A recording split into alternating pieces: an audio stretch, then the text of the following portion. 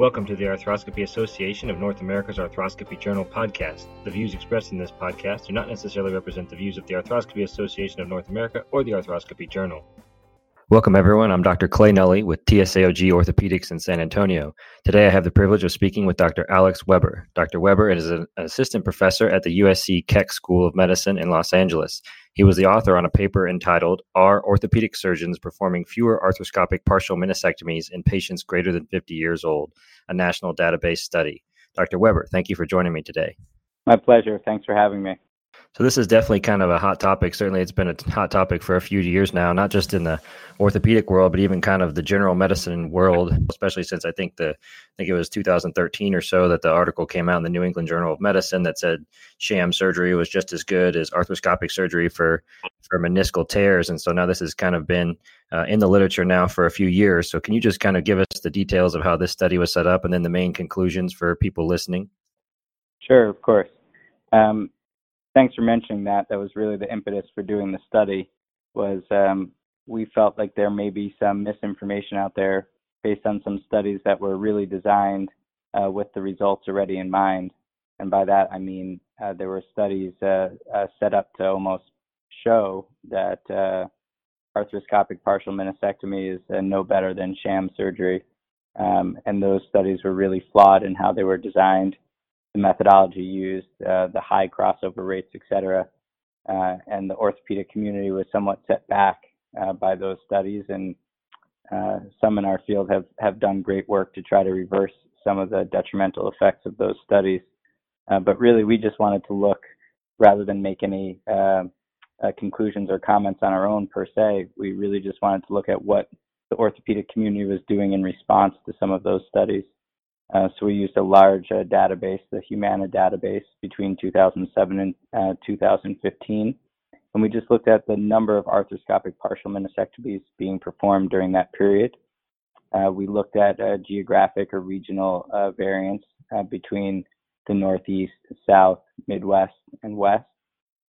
And what we found is that between 2007 and 2010, the number of arthroscopic partial meniscectomies performed was increasing. However, following 2010, the rates significantly decreased every year thereafter. We found that there was no statistical significant difference by age broken down into year intervals.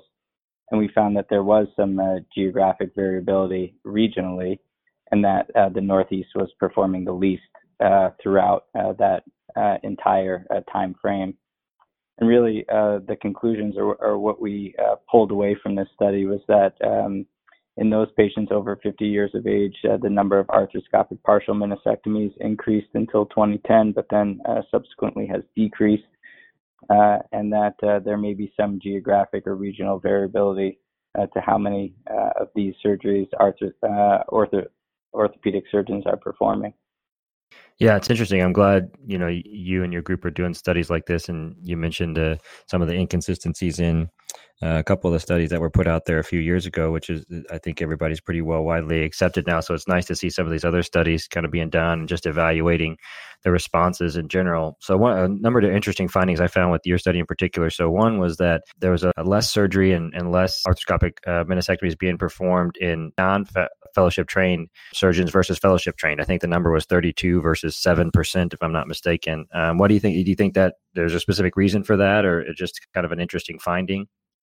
I think more so of an interesting finding. I don't think we put a lot of stock into that, but it is an interesting finding. Yeah, and then another one, I think it was about 35% of the patients in the study were greater than age 70. And so I think generally speaking, maybe a lot of people would potentially treat a 70-year-old patient, that comes into the office with an MRI finding or certain MRI findings different than a 50-year-old patient. And so do you think that has influenced the findings at all, or do you think that changes the way kind of people manage patients based on age? That's a great point too. For me in particular, I trained in the Midwest, where a 70-year-old was very different than a 70-year-old out here in LA. Now, being in LA, it's really an opportunity to see that physiologic age does not always correlate with chronologic age. And we'll see 70-year-olds who have pristine joint spaces, surf every morning, do yoga, or work out every afternoon.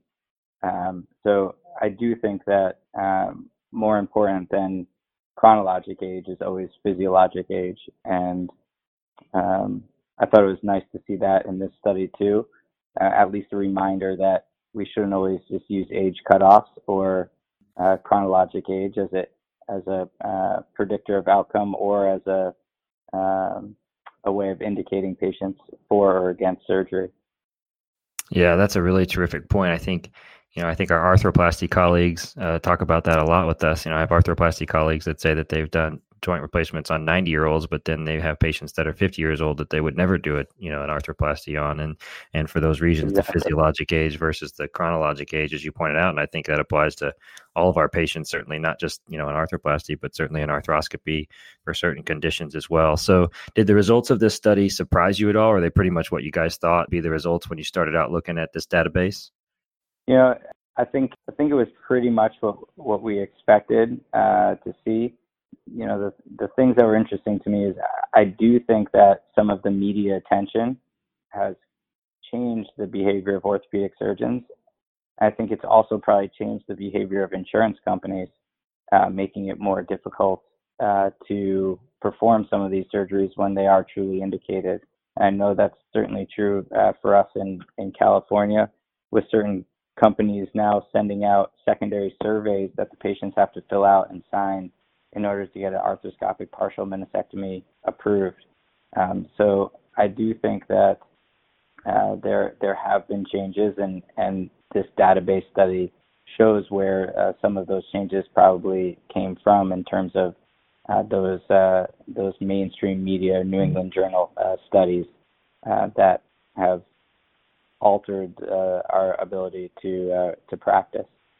Yeah, absolutely. So have you personally, or you and your co-authors, have you guys changed your approach towards arthroscopic partial meniscectomies in the last 5 to 10 years? And if so, how? I don't think so. I really, I trained with Brian Cole, who wrote the editorial for this article. Right. And I think he really summarized some things really nicely in that editorial. And that, this, you can't treat every meniscus tear the same, and obviously those that are acute in nature are different than those that are chronic in nature. And really, the behavior of the symptoms, mechanical symptoms, etc., should help the surgeon in terms of how he or she practices or indicates patients for surgery. Additionally, in those patients that do have a degenerative type tear, when the non-surgical options have all been exhausted, activity modification, physical therapy, injections of multiple types, and the patients understand their diagnosis, meaning the surgeon has done a nice job explaining the mechanical symptoms, issues, overload if there is in the compartment, brace wear, other options, alternative surgical solutions, and there's still a desire by the care team and the patient to go forward. Those patients should be indicated for arthroscopic partial meniscectomy. I think in those cases the surgeon has done their due diligence and those patients, and knowing that it may not relieve all of their symptoms, but it's certainly a treatment option, having exhausted all of the non-surgical ones. Absolutely. Those are terrific points. I think sometimes when some of these bigger studies come out, we have a tendency to have sometimes knee-jerk reactions and say something has to be black and white, and seldom is anything in medicine, particularly when we're treating patients, black and white. There's always a spectrum and always a gradation and always a variety of different approaches, and every patient is different. So those are terrific points.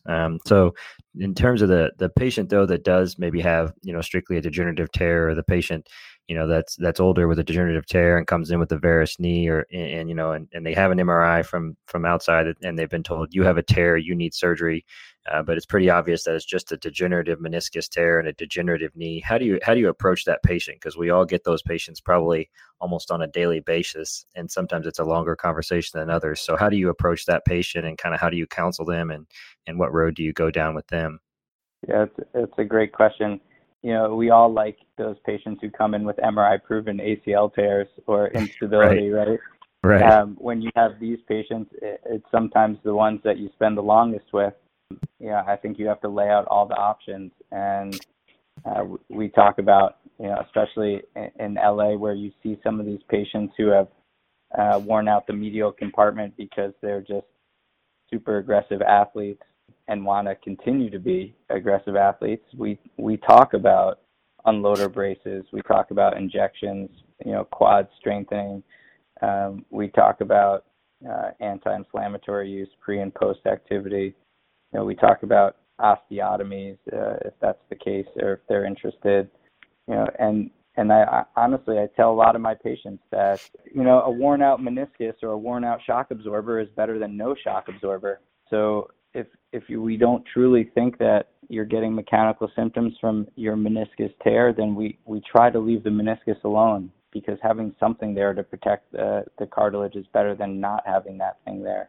So it's really, when you have exhausted those other options, and in some of these patients, it's almost more of a arthroscopic clean out for the knee than it is, that this is going to be the last treatment option available to them.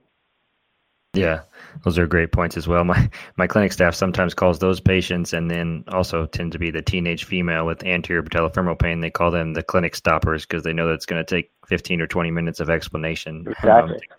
Go through all the options and explain what actually everything means. So my clinic staff sees those patients on the schedule and knows that it's going to be a clinic stopper. Yeah. No, I was just going to say that's a great, it means you're doing the right thing. You're talking to those patients. Those are not the easy ones. So you're obviously doing the right thing. Yeah, absolutely. It's not always easy, but it's the right thing to do usually.